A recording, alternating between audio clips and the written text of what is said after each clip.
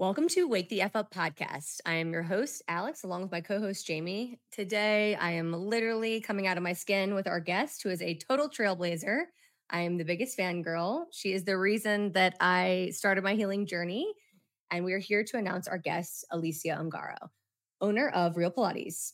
She has left an indelible mark on the industry. She's brought some of the very first mat Pilates classes to the heart of New York City and has been shaping the field for decades with her expertise.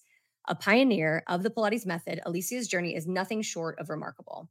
She has used her Pilates experience to improve so many lives with fitness, media experts, products, and best-selling titles such as Pilates, Body, and Motion, inspiring countless people on their wellness journeys.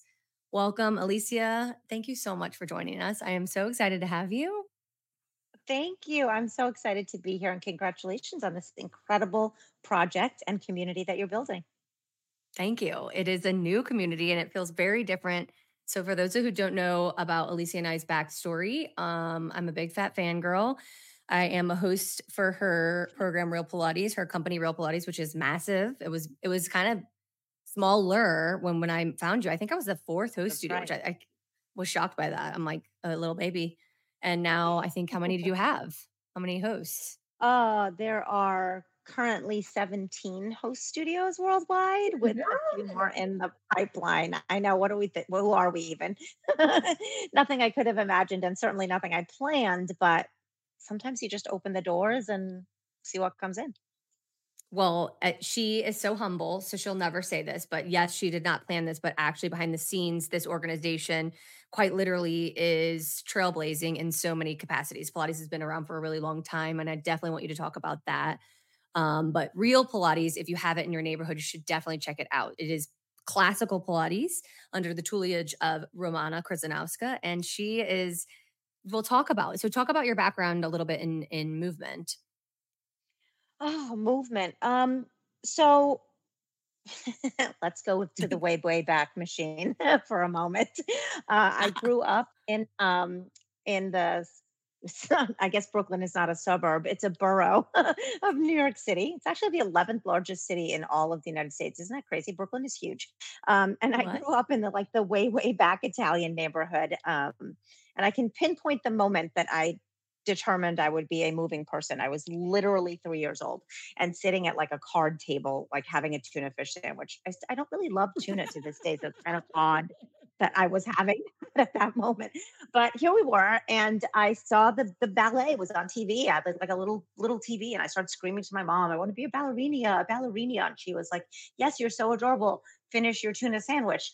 And I continued to nag her for like 3 years. She did not bring me to dance class. I nagged her for 3 full years, 4 or 5. By the time I was 6, she was like, this kid will not shut up, and dragged me to the local dance studio. And I was like, I'm in. This is it for me. I did not leave. So I started to move my body very, very early on.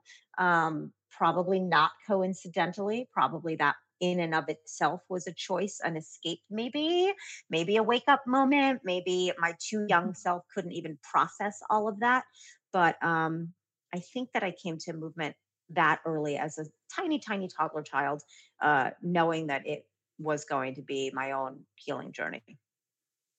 It's amazing. And I can And talk more then about that, but we're Pilates. going to.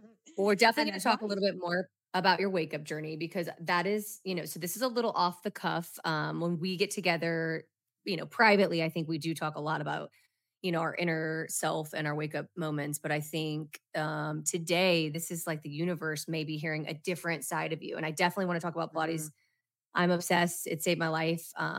And you are really the reason that I got into mindfulness in a general sense. Like I had a really strong early power Pilates practice, but I didn't have a lot of mentorship. And my one mentor hopped and came under your tutelage, and then I followed her. And when I got into our family, everyone who knows my story, my family crisis hit. My first husband was diagnosed with really significant nearly stage 4 stomach cancer. And so you were there for me through the whole time. And so I wanted to talk to you about Pilates, but in a different way. Like Pilates is everything. It's actually everything. Like that's kind of weird, but it really is. It's like it's it fun, is. it's ripped abs, it's dance, it's choreography, it's strength training, it's everything, but Yep. but in an emotional sense, just to let the listeners know, Alycea was tapped into the heart of the method and her soul within it, or maybe her heart connection to it, from the very first moment I met you. Because when you asked me to become a host center, you took me out actually for a glass of champagne. Remember that, like, really, what was that posh situation? We went in a back door in an alley. It was like,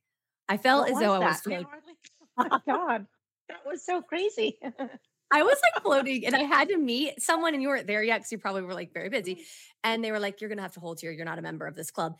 And then we went up that dark. It was very posh. I We was like, went to this is some very, place that was so nuts. Yep, yeah. yep, And that happened. top floor celebrities were, I swear, everywhere, or it just appeared that way. And we had champagne, which is my favorite, and Romana's favorite. And you told me, like, do you think that Pilates is spiritual? And I was so young, and what you saw in me is really questionable still to this day. I'm working on my confidence within it, but I had a very spiritual connection to it from the very first moment that I found it. And I was wondering, did you? Uh, I think that I think that I did not initially. I think that I was there because of it, but didn't see it. So, and I know that that's a weird way to say it, but I understand now in retrospect that that was filling my cup. Like I needed to be there, like one with my spirit, with my body. I had an odd discussion today with somebody about performing, and I said, it's so another teacher I know has described themselves as an introvert, and I was like, ha ha, that's so funny. Except not really. Like there is an element of um performers. Like I danced professionally and I am a professional Pilates person, as much as that's a profession. It is a career of mine. But there's a deeply personal thing that happens if you are an artist of any kind or you're passionate about something. I think it might happen in sports and music and anything, that craft that you really master, that like when that light goes on stage, the audience disappeared for me as a dancer. I did whatever was happening up there in my mental space, emotional space, and represented physically was deeply personal to me. And when you stop that, like when I stopped dancing and I was like, well, that's gone now.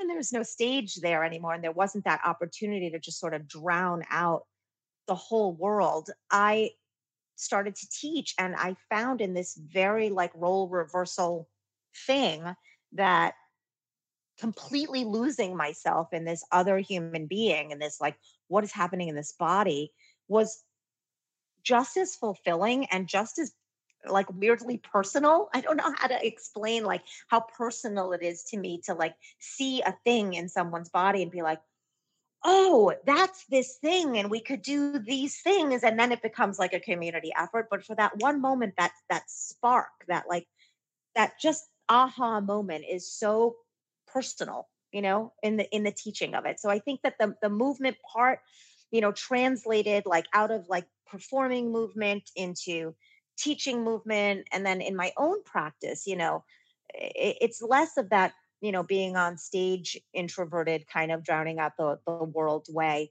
But there is this very consistent inner dialogue that happens when I am with my Pilates self on the apparatus working out, or even on my mat in my living room doing whatever comes to the body. And I feel um, I'm not a very religious person, but I always want to think. I always think I'll write a book called Spirituality for Non-Believers Yeah. I because I'm like like that I book. feel deeply spiritual, right? Like I don't know what I believe about like higher beings, but I do believe in like this spirituality of the body and the mind and this like collective, subconscious that we all have. So I think that we all share this body, this DNA, this are on a cellular level that we occupy, and um it's incredibly spiritual to me. And I think I can't imagine my life without any of it. I just can't. I don't know who I'd be.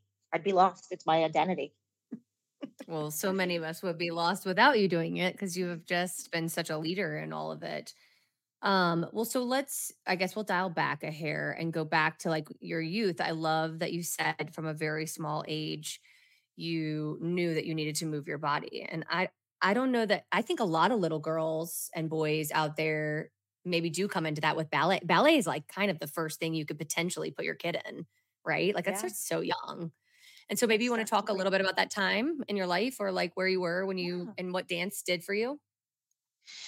Yeah, I have I come from I mean, I guess a broken home, if you call it that. I was in foster care actually in my very formative years, so from 1 to 3, and I don't remember much of it, but I know, the story of it, which I won't go too much into today. But my mother had me very young. She was a teenage mom, and it took a lot for her to get me back, and she did get me back. It was like her whole purpose in life was to kind of like get me back and out of foster care.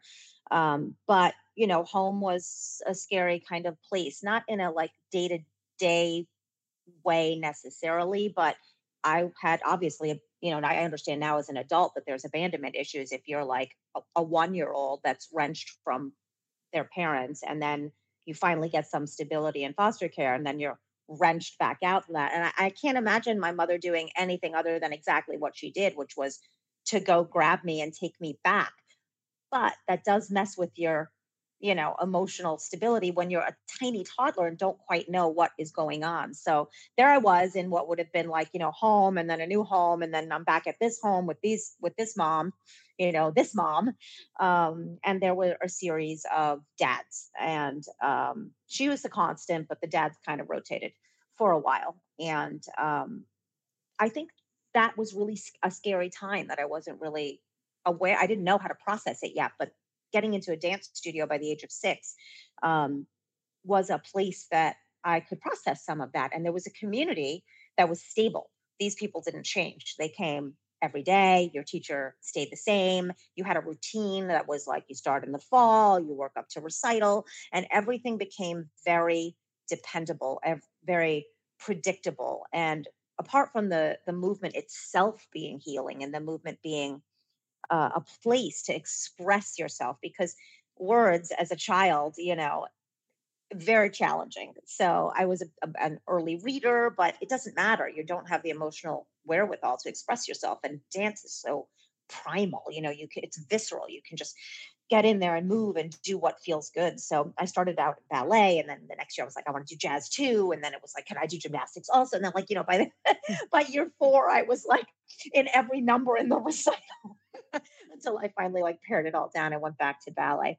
Um, but during some of that time, there was a fair amount of domestic abuse in my home, both my mother and myself. By the time I was 9 or so, and I understood, if I even if I couldn't express it verbally, that the dance studio, my mom sat out there for every class, for every day, for every show, for every rehearsal.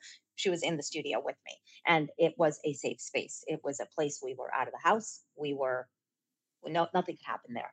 And so, in addition to it being this incredible release and a place of expression and a place of communication and a place to feel healthy and whole, it was also a place to park my mother.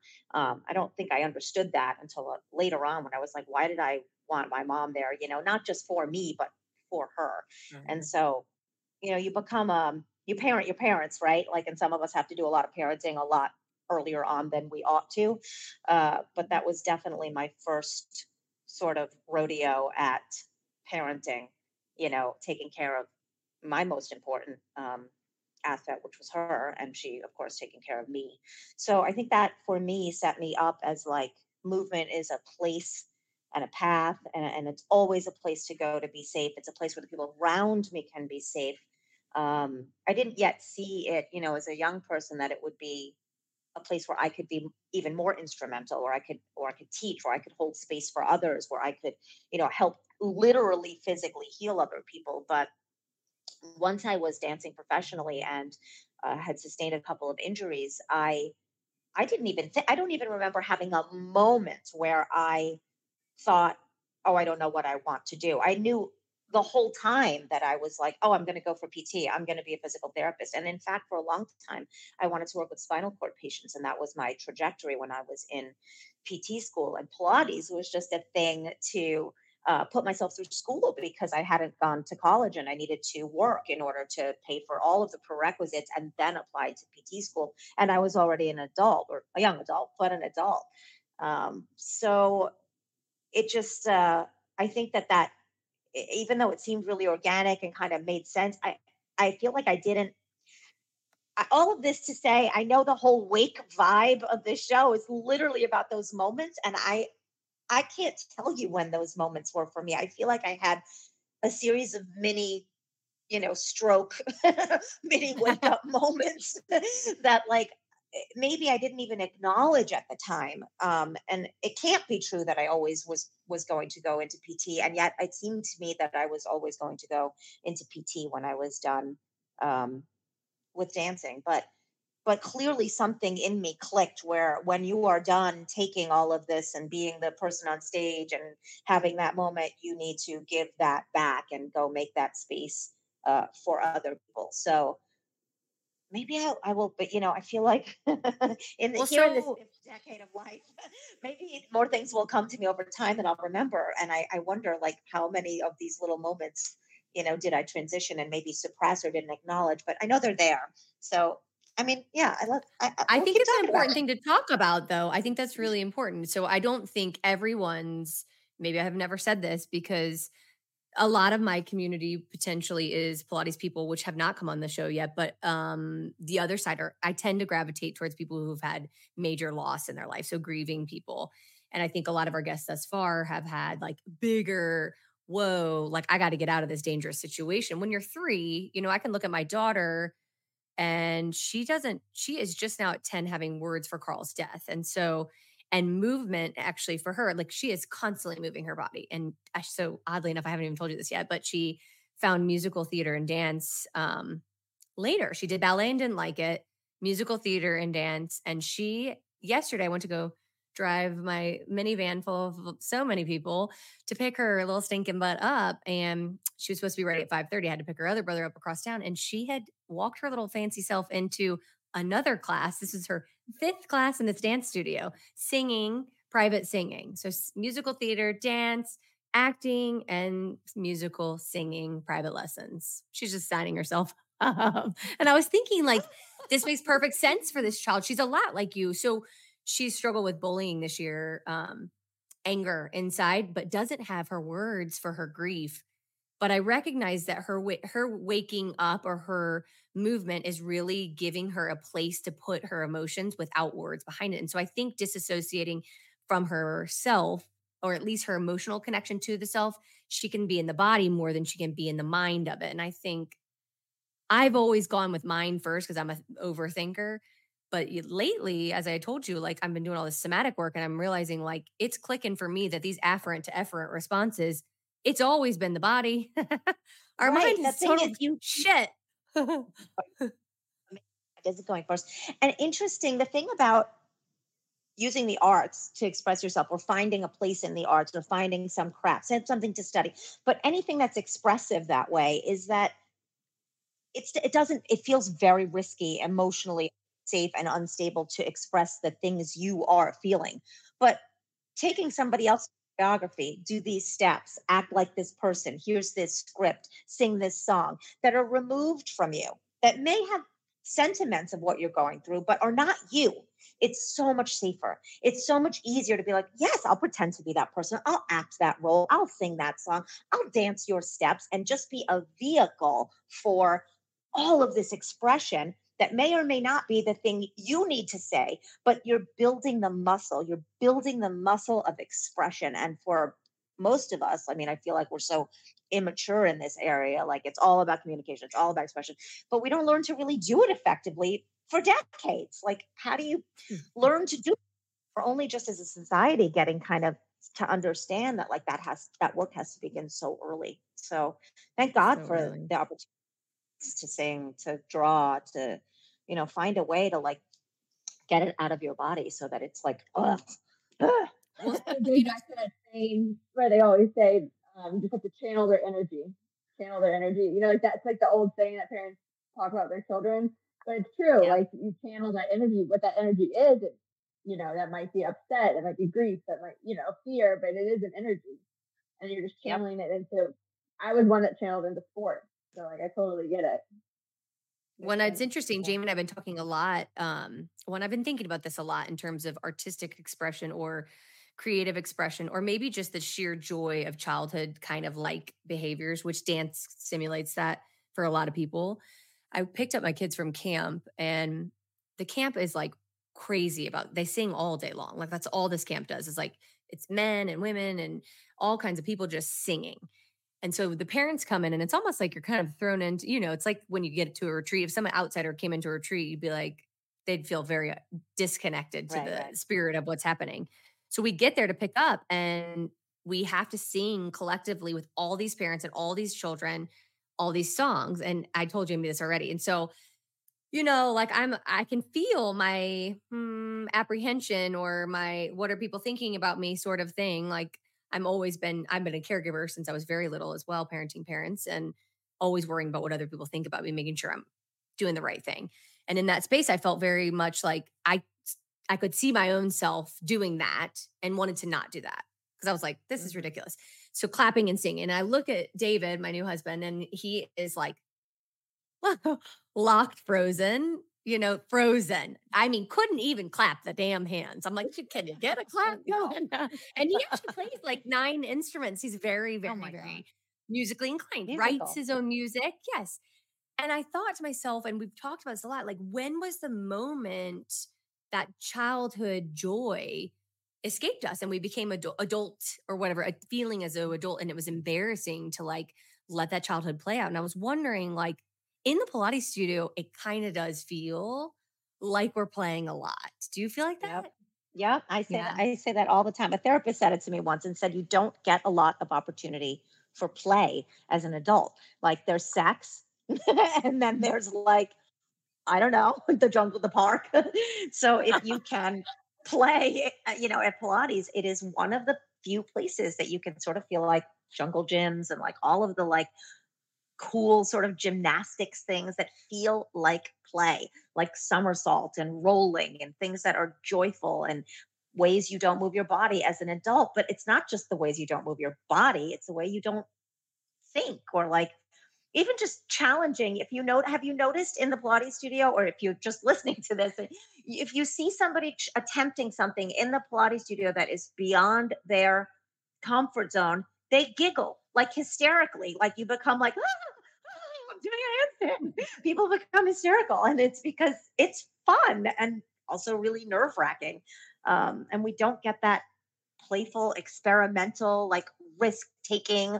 What will happen? Like I'll fall to the ground, but I won't die. Like we don't get to do that a lot as an adult. So I do think Pilates is a lot about fun and experiment and play, more so than a lot of other kinds of exercise, which to my mind all take themselves way too seriously. But I feel like Pilates gets that reputation weirdly and should not, Mhm. because in the hands of I don't want to say the wrong teacher because I don't think there's such a thing as a wrong teacher, but in the hands of a certain style of teacher, it can just be too serious and there needs to be joy in movement, or why are we doing it?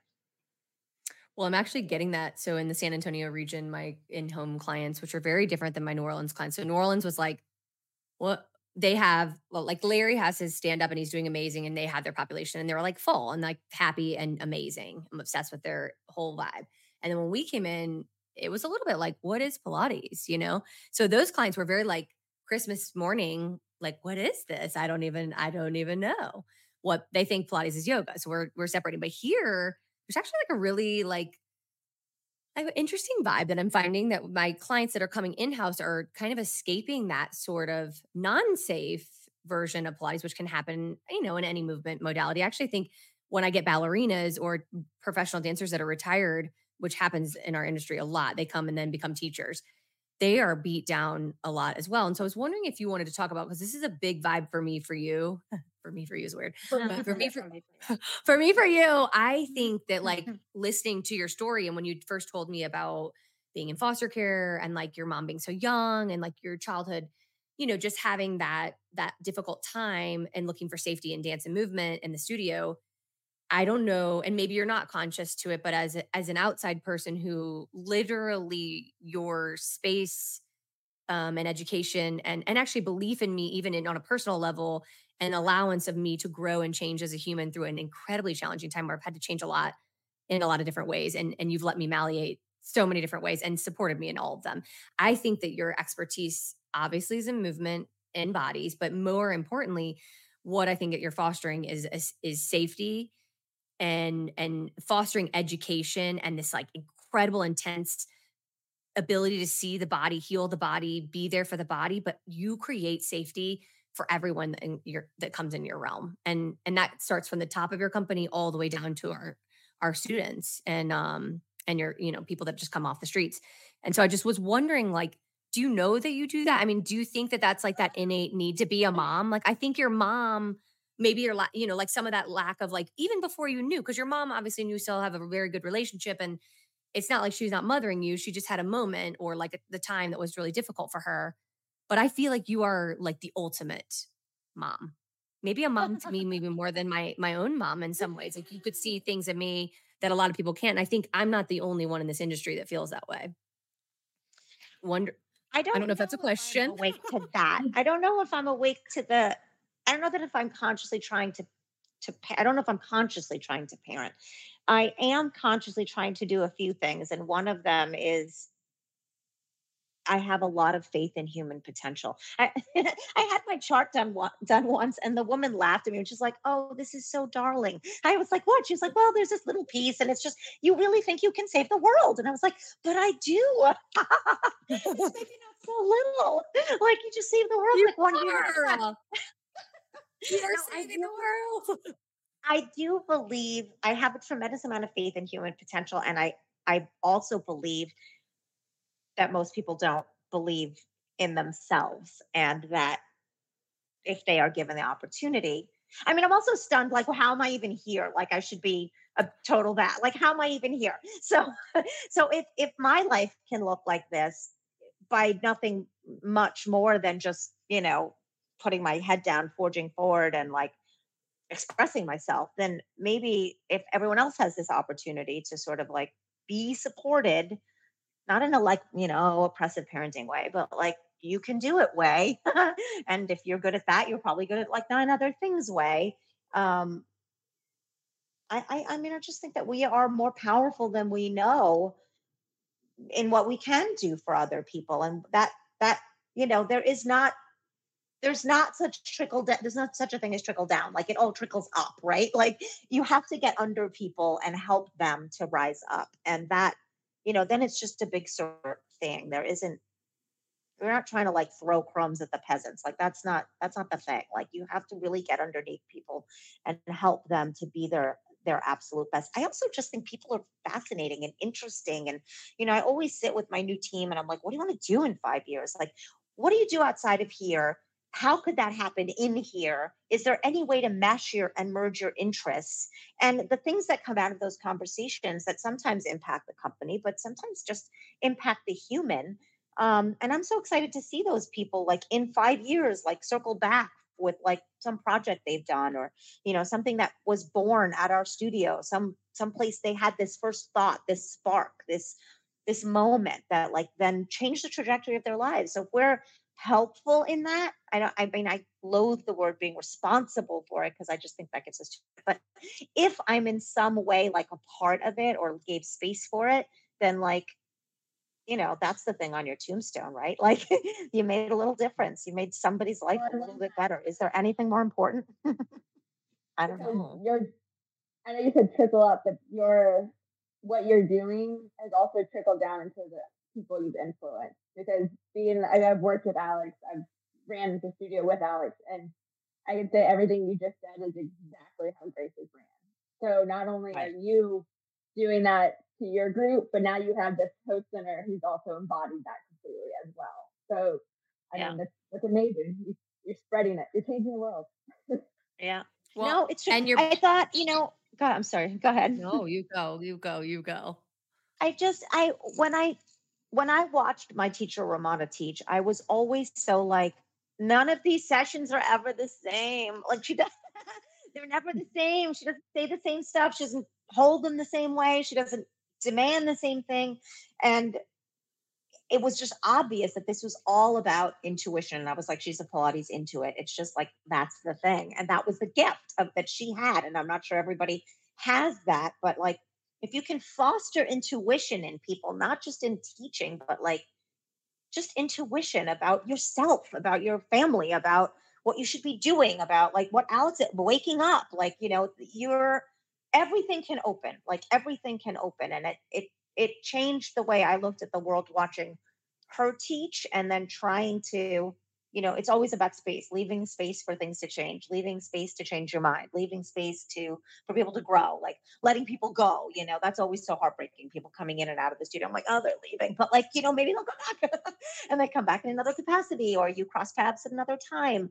Um, but without having some like level of intuition about the people around you and helping them develop their own, I feel like everything's just a little like more superficial, and that's not interesting to me. That's just not interesting. I have a question, and I don't know if this is something that a lot of the Pilates community already knows, but so you went from being a ballerina and then you started teaching Pilates. But how did you? Because the whole generation of real Pilates that you've grown, and I mean, these are like master teachers, but they all are under you and your relationship with Ramada. But how did you find Ramada? Like, how did that come to be? Yeah. So I trained at, oh God, it's so funny. I was telling somebody this story yesterday. Yesterday I was doing Pilates with my now teacher, Deborah Lesson, who I take a lesson with every week. And she plays classical music in the back of her studio. It's so lovely. And this piece of classical music came on, and I was like, oh, and I had a flashback. I was like, this music is really special to me. I used to be in a children's chamber ballet theater before I ever like started training in New York City. And I was in a performance. We were like in the lobby on a linoleum floor, and we were performing this piece. And I had a small solo. I was in like a lavender leotard, and my mom sewed some flowers for like a headdress. And when the performance was over, a whole bunch of people came running up to me, and they went to my mom. They were like, "You were so beautiful. You're so beautiful. You're so great." And I think it was my mother's and my first moment where we were like, maybe I'm good. Maybe I'm good enough to like dance. Like people think I'm good. Did you hear them? And because of that, I went to audition in New York City at the School of American Ballet, and I got in, and that's the New York City Ballet's school. And so that like piece of music, in that performance led to like this audition. And then I went to the school for 4 years. I trained there, and during my time at the School of American Ballet, if you were injured in any way, they would send all of their students to Pilates. So I had a weak ankle. One of my ankles still weak. I actually severed a tendon in there, and I never even got it sewn up. But that's another podcast entirely. And I went to Pilates for my ankle, and I was at a studio called Anderson Kasakov. It was one of the other Pilates elders, not Romana's lineage, but Carola Trier's lineage. And that was my first sort of dalliance with Pilates. And I would get injured, go do Pilates, and then go back to ballet class, and then get injured and go back to Pilates. And then at a certain point, I was like, I should just really be more stable with this. Like, what if I just did it all the time? Like, maybe I wouldn't get injured. Aha. Is that a wake up moment? And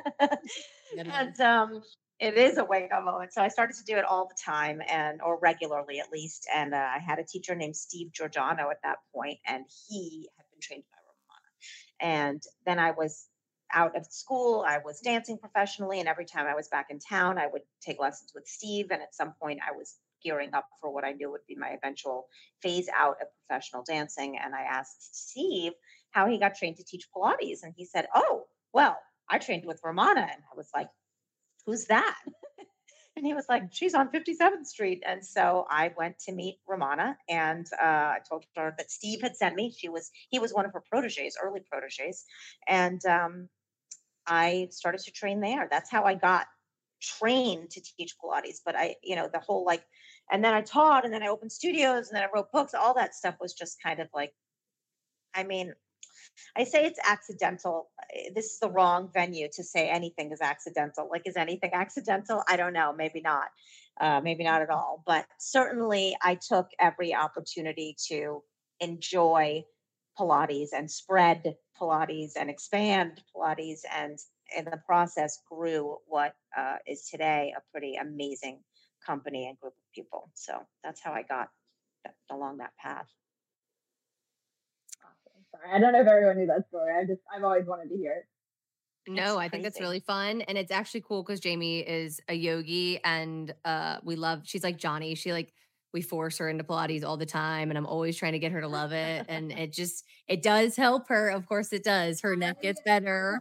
I appreciate Pilates. I appreciate it. I feel what it does.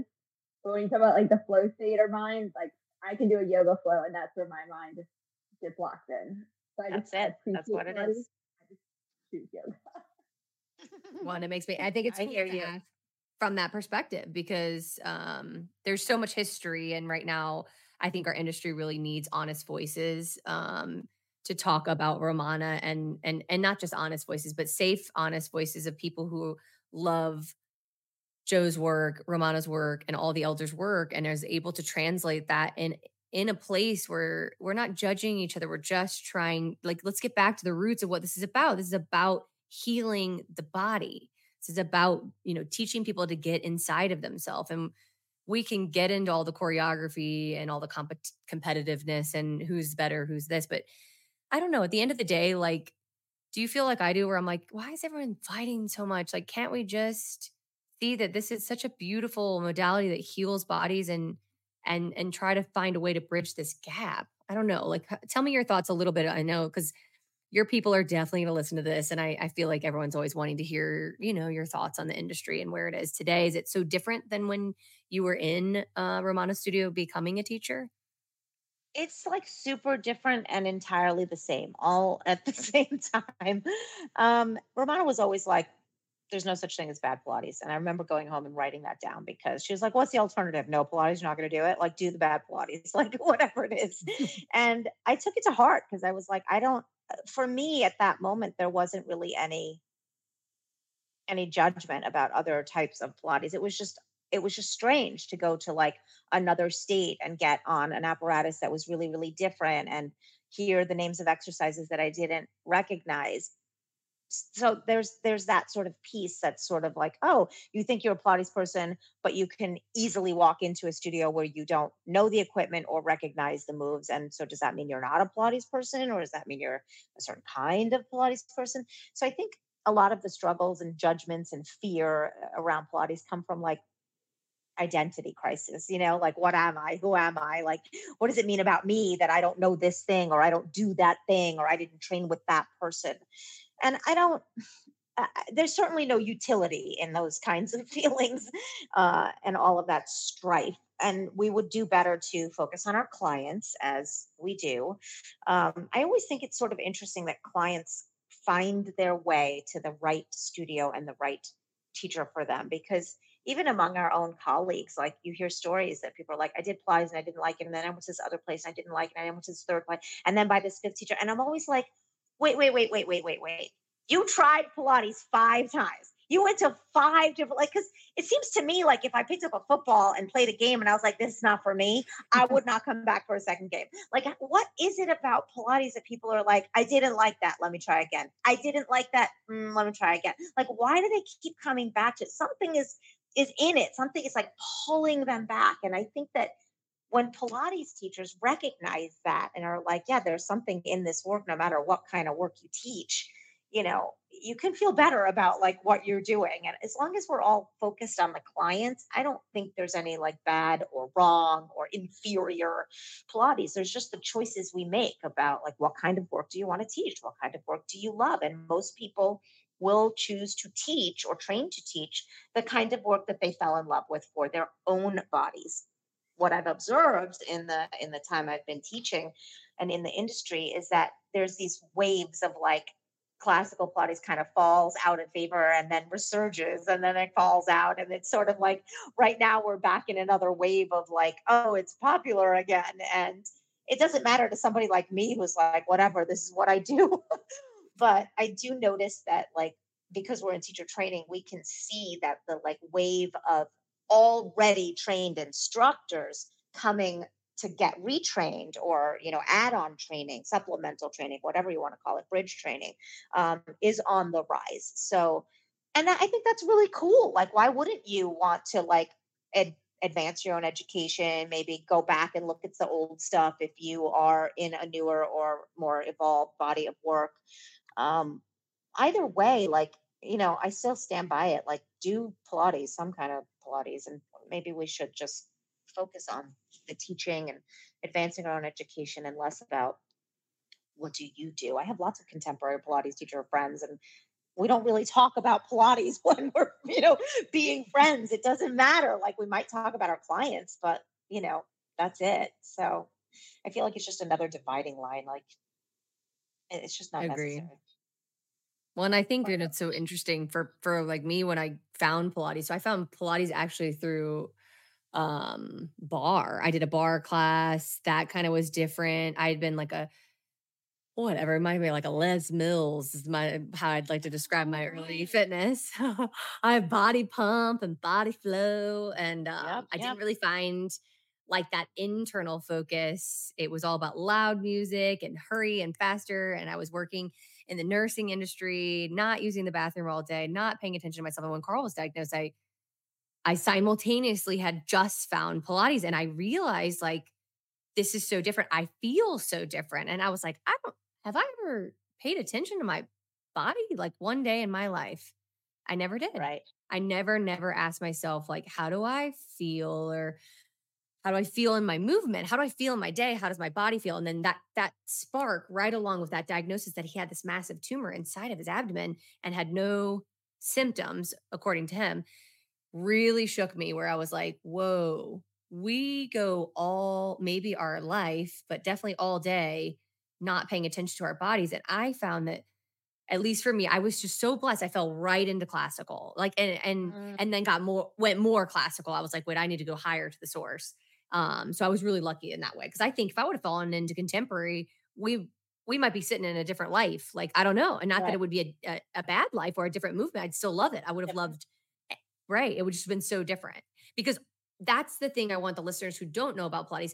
Whatever Pilates you walk into, I could do jumping jacks and call that Pilates. So Right. it's really important, and why some of us get on a little bit of a soapbox or try to talk loudly about classical versus other versions of it. It's all great movements, all versions of Pilates, but there's a man, a method, and a system. And in that system, there's only certain people that teach from that system. And you should really, before you lay down 120, $50 an hour, like in my opinion, start with the origin and deviate out. So at least you have an Right. understanding of what it's supposed to be. And when I did that, the repetition, I would have thought that would have been boring for me, because I can need a lot of activity to stay Yeah. engaged. It was not. It was actually a total, like, I turned internal focus for the first time in my whole life, and it changed my entire life. And the rest is history for me. I'm done. I'm a Pilates girl every week for the rest of my life. And I love yoga, but in yoga, I'm all in my mind. And in Pilates, I'm in my mind because I have to, but I have to listen and respond. So those afferent effort responses are going so quickly, the synapses are firing so hard that I can't think my way out of it. Well, I might probably could, but Mm. I don't think I can. Like, I have to stay focused on muscle engagement and feeling, how do I feel this day, and how can I get where this teacher is asking me to go? Right. Totally healing for those of us crazy minds out there. If you've got a crazy mind and you have not tried classical Pilates, you are going to find it is like sitting in meditation, although we know you can't do that yet. One day you will Yeah. if you can practice Pilates. It's so powerful. So I It think totally is. kudos to the classical teachers who found it, like you, who are like just putting it out there, because it is a yogic, and I might get yelled at for this. It is a yogic mentality. It is a yogic focus. It is exactly what yogis are trying to accomplish, which is this deep concentration that is needed to get where you need to go. But it's not the mind fuck of like, am I good enough? Like in yoga, I'm always like, maybe you feel the same. Like, I'm like, that wasn't good. Shit, I have to do that. Why am I a bad Not mom? yogic That's not though. yogic. But there's That's so not much yoga. freedom in yoga, unless you have like the total right guide, in my opinion, or you study philosophy and really dive in. It's hard to get that in the movement portion of it. So in the asana, I think I, in a regular class. I took a whole bunch in my lifetime, have taken a whole bunch of yoga. And the first 5 or 6 times I was like, nope, not for me. Back to the Pilates studio I go. And then someone dragged me to an Ashtanga class, and I was like, oh, yes, please, more of this. Because maybe that rigidity of the classical system, which I was like, I like to know what's coming next. It's not like you just pulled it out of a hat, but this is the system. There's no ambient anything. It's just the breath. That for me was like, this is companion to the classical work. Like it's rigid. You can measure your success. There's that beautiful metronome of the breathing that happens in Pilates. To me, they're like, you know, not yin and yang, but like it's very, to me, that makes sense as a classical Pilates person that I would resonate with Ashtanga. And I did a ton of Ashtanga yoga in my younger days just because it was like, I'm not going to be in Pilates right now. But I want to just touch on something you said about consumers kind of, or people coming to Pilates and not knowing what they're doing. And I think that there's just that basic like curiosity about like, you should know what you're doing. Like you don't sign up for a massage typically, I hope you don't, without saying like, is this a Swedish? Is this a shiatsu? Is this a deep tissue? Is this a hot stone? God bless me. I love some hot stone massage. Like, like it's a reflexology. Like you pick the thing, right? And people are so used to choosing their yoga that way. Like I'm going to take a flow, I'm going to take a hatha, I'm going to take a Bikram class. Like seem more educated. And I kind of blame the Pilates industry for like dropping the ball on that. I'm like, it's our fault if clients don't know what to ask for or what to look for, or that there are distinctions between different types of Pilates. And maybe that's just because we haven't been at it long enough.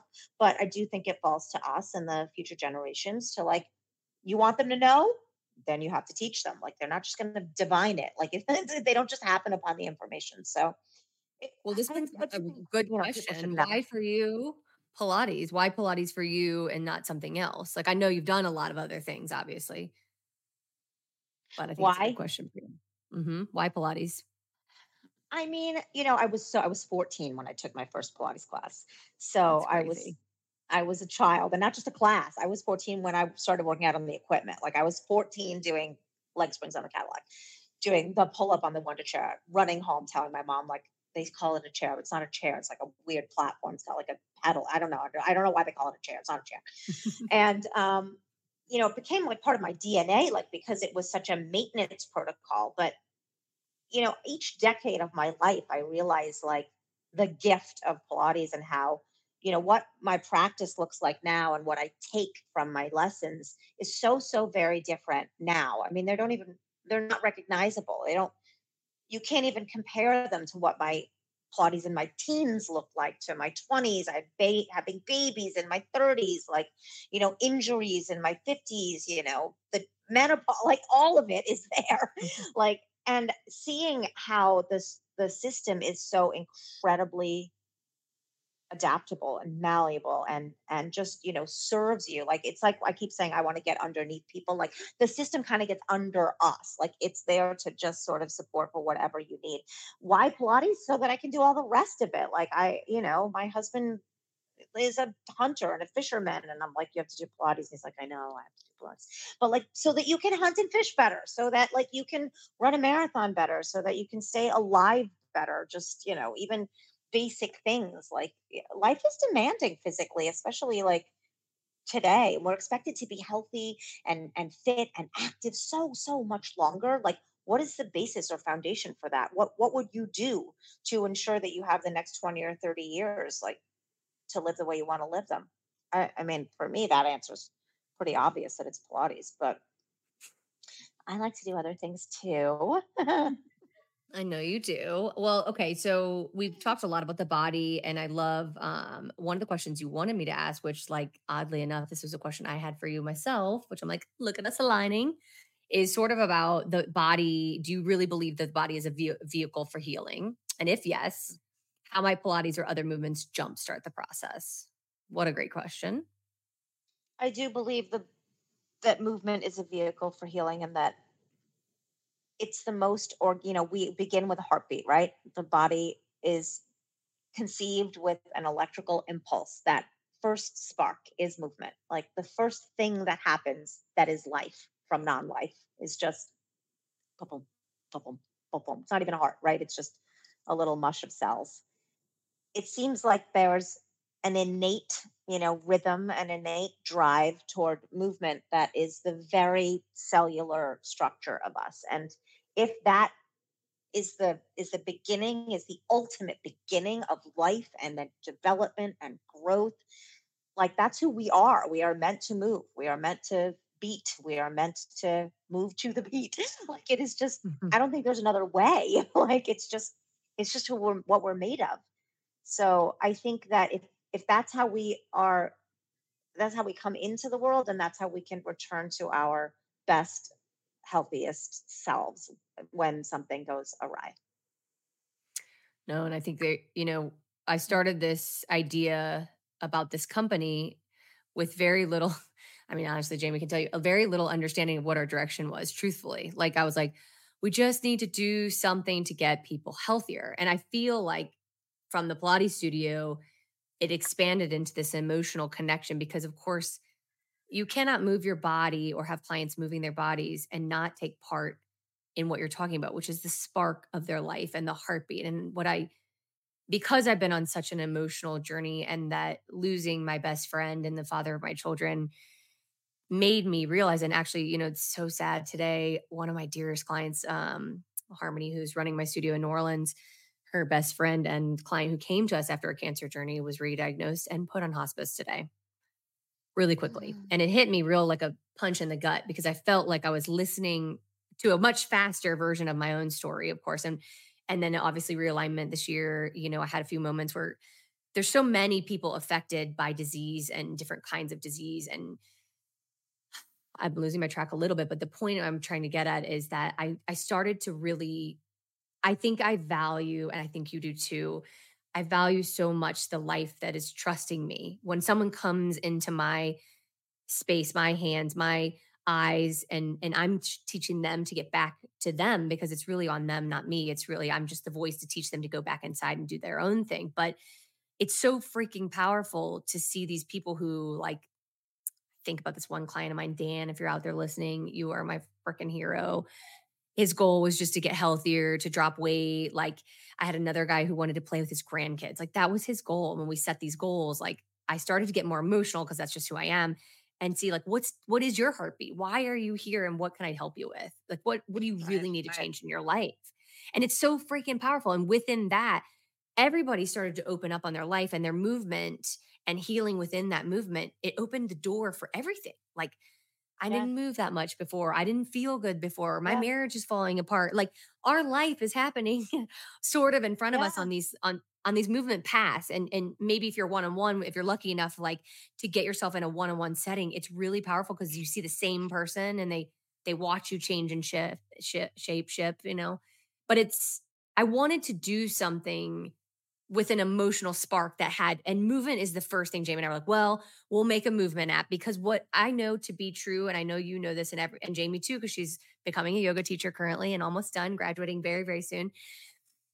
If I teach you nothing else, move your body and you're going to be better. The Body Keeps the Score is a book that is a bestseller over and over and over and over again because it's true. We hold everything in the body and it starts with the body. And so I guess I just wanted to know, like, for you, when you're in crisis or when your clients are in crisis, do you think just moving is enough? I mean, do you think that is the door? Do you think that is like, I think that might be the religion. I know that sounds ridiculous, but no, I'm coming. Like, I think our body is our religion. It is the temple. It is this, it holds it all. And like, there's something that's the spirituality for me that I want at least to translate in this podcast and on this app to say, like, I hope that movement is your number one. And I hope number two, right, if you can't, it'll guide you down like it did to me, like a whole healing journey. right. I think it's a segue. I think for some people, it's not the first thing and they do something else before. But I think people discount how important movement is in their own, like even movement that they do, incidental movement. I'll give you an example. My husband's having a stressful phone call and he's pacing on the phone. He's pacing, he's Mhm. walking back and forth. Super simple thing. He doesn't notice. And I'm like, yeah, because you're moving. You are working it out. It is working through your body. You have your whole system engaged. Your heart is pumping. You're making a rhythm for yourself. Like, and people don't notice that they, you know, insert movement for themselves where they need it consciously or subconsciously. And that I think when people become more aware of that, just wake up to that, they realize, like, oh, I actually feel much better when I do that. I feel much better when I do that. And then they can make the decision. And making the decision, it's not, it's not the movement itself, it's the decision about I'm going to do this. I made a my New Year's resolution. I know we hate resolutions, but I made a New Year's resolution last year and I was like, I want to see as many sunrises as I can this year. That was my resolution. And it was a That's super good. basic one, but I was like, but getting up, to do that, you got to get up. So I was like, I got to wake up. I got to watch the sunrise, even if it's just a glimmer. Sometimes I just catch a moment of it, but I do as much of it as I can every day. And that little bit of movement, a little bit earlier than I probably want it to be, and that way I'm like looking forward to winter, is a good thing for me. So I think that just like that kind of decision making and waking up to like the things you do every day and how they serve your body, they're all segues to like, that healing process. So I just don't think people A should beat up on question themselves. I want to ask you because I know we're about at the end here, but listening to Alex and the rest of the instructors at Grace, they all have stories with certain patients, certain clients that just resonate with them. Like even, I mean, the brief ones that Alex mentioned, and it's ones that I've seen even as not as an instructor, but just being in the studio. And I know you've taught many people, celebrities, you name it. What's the most inspiring story, or the one that comes to your mind? Patricia Matthews. Pat, if you're out there. Patricia Matthews was my client, probably in her early 60s when she showed up. She had been recently diagnosed with MS. She was a formidable woman. I shouldn't speak about her in the past tense. She's very much alive. But when I met her, she was, just a formidable human, just lovely and determined. And she, at that moment in time, had some impairment to her gait. Like one of her legs was weaker than the other. She wasn't really walking very well. And over the course of the next 3 years, maybe four, could have been as many as five, she went from, no canes to a cane to two canes to a walker and ultimately to she had a little scooter that she would ride to the studio. And she never missed a lesson. And she was never late. I had to modify everything down. And MS, of course, is a progressive, debilitating, hateful, nasty bitch of a disease. And watching the people you love suffer at its hands is just miserable and cruel. But she was always so grateful to be there and always so happy. And when she finally left the city because it was just too hard to navigate, they went out to Connecticut and she had her husband build her a lap pool in their home so that she could continue moving every day. And she wrote me recently and was like, I'm still swimming every day. And I was like, "Mm, movement. She knows she has to move and that's keeps her alive. So yeah, she's an inspiration. That's amazing. Well, I do love the cyclical nature of that I think there was times Harmony said today when she had found out her best friend was gonna die or is on hospice, not well. She said, I don't know how you did this, and I thought to myself, we just all, when we're in crisis, put one foot in front of the other. I'm sure we've all in this room been there. But to be honest, it was the clients in front of me, right? Like the stories in front of me that I continue to think, and I think you do too. It's like we get this opportunity that someone comes to ask us for help to make their body a safer place or a healthier place or to connect inside of. And I always think about Carl, like he started Pilates when he was dying, which is hilarious and sad. And so I couldn't teach him because you just shouldn't teach your husband in general, but that was even worse, hard to watch. And yeah. Things were stripped from him. And I think about our bodies, like for those of us that are capable and healthy, we should just try something, anything. It doesn't have to be big. It should be as small as what you just said, pace the freaking room.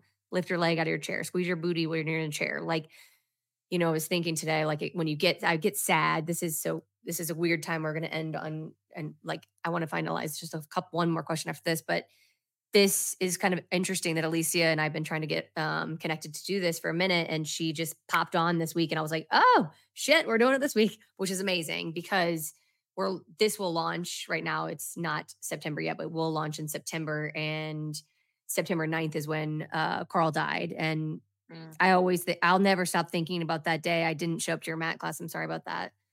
Oh Because I gosh, knew, please. fuck, but I had to go home. So I was in realignment probably the month before Carl died. So July is always realignment, close to end of July. He died in September, and I knew that plane ride home, that was a little mini break that I had before he died. And I was thinking, like, I didn't show up to the mat class, which as a host, very frowned upon potentially. And You're always a expected. loving. You were I expected. know. She's always so generous. So knock, knock, knock on my hotel door, and in comes this one with a cup of coffee for me. I had partaken in probably too much wine the night before because I was in a stress zone, and that was, fakely relieving for a minute, but not really.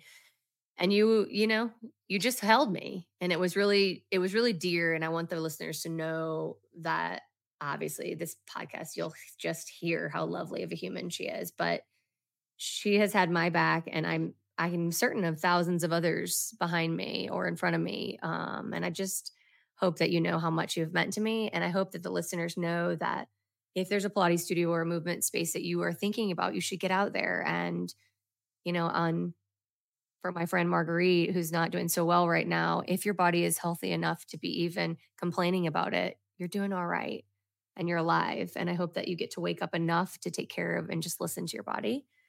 And I think my final question for you is just because I actually need to know or want to know, like, what's the end game? What is your end game out there? What is Because end game? Oh, we'll end with your end game. um, it's I wanted to say this when I agreed to do this podcast, and I had been thinking about it all week because I was like, what was my wake up moment? And because I've sort of alluded to this, but like I don't feel like I've had this like one like am I even a grown up yet? Like did I have my wake up moment? So I think that endgame might be like many more wake up moments, many more aha moments. Clarity is like, everything's always so kind of like, sure, yes, maybe, okay. I think real clarity about where Real Pilates goes, then it won't matter what happens. It won't matter how it ends, as long as I feel really clear about those choices. I'm not there yet, but that's endgame for me. Well, I love you That's so a big much. teaser then. That is a big teaser, which means we'll have to have you back on for more of your wake up moments. I'd also like to say to the listeners, we're not trying to put pressure on your wake up. Doesn't have to be humongous. Like wake ups can be super small. I love her because she's so dynamic. She probably thinks it needs to be like an explosion. But I think wake ups can be really small. And I think as a widow, and I will for always be a widow. I'm a remarried widow to another widower, and we talk about widowdom all the time. And I think the thing I missed the most after Carl died, as everyone knows, was someone to share a cup of coffee with, a card. Um, the most important things in life are actually very, very small. I think the waking up, if I can translate it in a better way, then it doesn't need to be like this massive wake up. It's actually the paying attention to the most tiny love moments in your life or the moments in your life in general, because love is all around us all the time. But if we are too in our shit to pay attention, we miss all of it. And I was missing all of it before I found Pilates. And honestly, before I found you, I have never in a career setting or even in a life setting felt seen, valued, and supported in all my ventures. And even on this one that we really are just winging it and trying to help people. We don't know. We're actually making more money in our what are we making more money in, Jamie? Our pot affiliate, Affiliate our pot program. drink. We have a little bit of THC. It's like the smallest amount of pot. I'm not a big pot smoker, but I also think these like canned Micro. drinks are lovely and they make people stop drinking because they give you that little, but you're still totally checked in. For those of you with Wait, does there substance need to abuse. be like a pot Pilates, Yes, mixer? these drinks. Well, people will definitely show up to your class in a better level. I can promise you that much. Oh no. Oh no. All right. Well, currently, I'll have to hear currently, more about that's where it. we are. But we don't know where we're going either. And I think our future, the door is wide open. But I think what's cool is I know that with you as my mentor, I'm going to keep cranking out Pilates in all the ways that I can. And I hope with this app, it becomes maybe more accessible for people, more affordable. I hope that people can see I'm a little bit more spiritual about it, and proudly, I'm classically spiritual about my Pilates. And I love hope that that. everybody comes to New York, to the mothership, as I like to call it, and finds Alycea. She is kicking my ass every Tuesday that I can show up to that session. Oof, I'm literally hardly moving my legs from that class. So thank you for that. And thank you so much for joining us. Oh, You're a my lovely, pleasure. lovely Thank you, ladies. human. That was so fun. Thank you so much. It's been, being next to Alex for all these years and hearing all the wonderful things about you. It's really great to put a face to your name now. She's as dynamic as I said. Yeah, I told you. You're everything and more. I know. There's not many times where Alex long-winded wants to shut the hell up, but this is one of them. I'm like, everything that comes out of her mouth. Yeah, I know. You're like, I don't need to talk. Just go ahead. I laughed and thought today, like I was trying to prepare, and then I was like, fuck it. I'm just going to turn my microphone off and let her rip. Like that's what needs to happen. So I'm long-winded too. You and I together, yeah, it's dangerous. It's a dangerous game. Very similar, actually. It's fun to see you both together. It makes I'll take that is a massive compliment. Well, thank you so much. Okay, so everybody, we will have in the show notes all the ways to find Alycea. Obviously, Real Pilates is my bliss. You're going to find that link as well. We will be having Real Pilates style. It's already on there. Real Pilates versus from me is on the app. We are launched the app. It is for sale. There's some freeness going on, 1 month free. So hop on there. We've got all sorts of things happening, meditation, all kinds of healing things. So this old widow is coming at you with all the healing tools I can think of, because it is my goal to bring you people like this who have changed the world, not by big wake up moments, but by just paying attention. So I hope today that you are inspired to move your body, pay attention, try some Pilates. The Real Pilates on social media, and they are always having new cycles of Real Pilates teacher training. Oh my God. Become a teacher. If you're in San Antonio, find me. I will help you find a way. We got Austin, we got Dallas, we got Houston, New Orleans, the South is blowing up. Texas, it's nuts. It's nuts. Wait, we're in Paris. I know, that's crazy. That's crazy. I'm excited. Who'd have thunk it? Yeah, you're doing awesome. Keep it up. Okay. We're signing off. I never want to end this one. Love. This has been the Wake the F Up podcast with Alex and Jamie, a podcast about normalizing and overcoming challenges like grief and fear. Be sure to check out our other episodes, where our community of experts share tools and ideas to help you wake to the life inside of you. If you enjoyed this episode of Wake the F Up, please like and subscribe wherever you get your podcasts. And join the Wake community by downloading our app. Just search for Wake Wellness in the Apple or Android App Store. And follow us on Instagram @TheWakeWellness. Thanks for listening. This podcast is produced by Caroline Pickens and the team at Fresh Picked Studio. For more information, go to freshpickedstudio.com.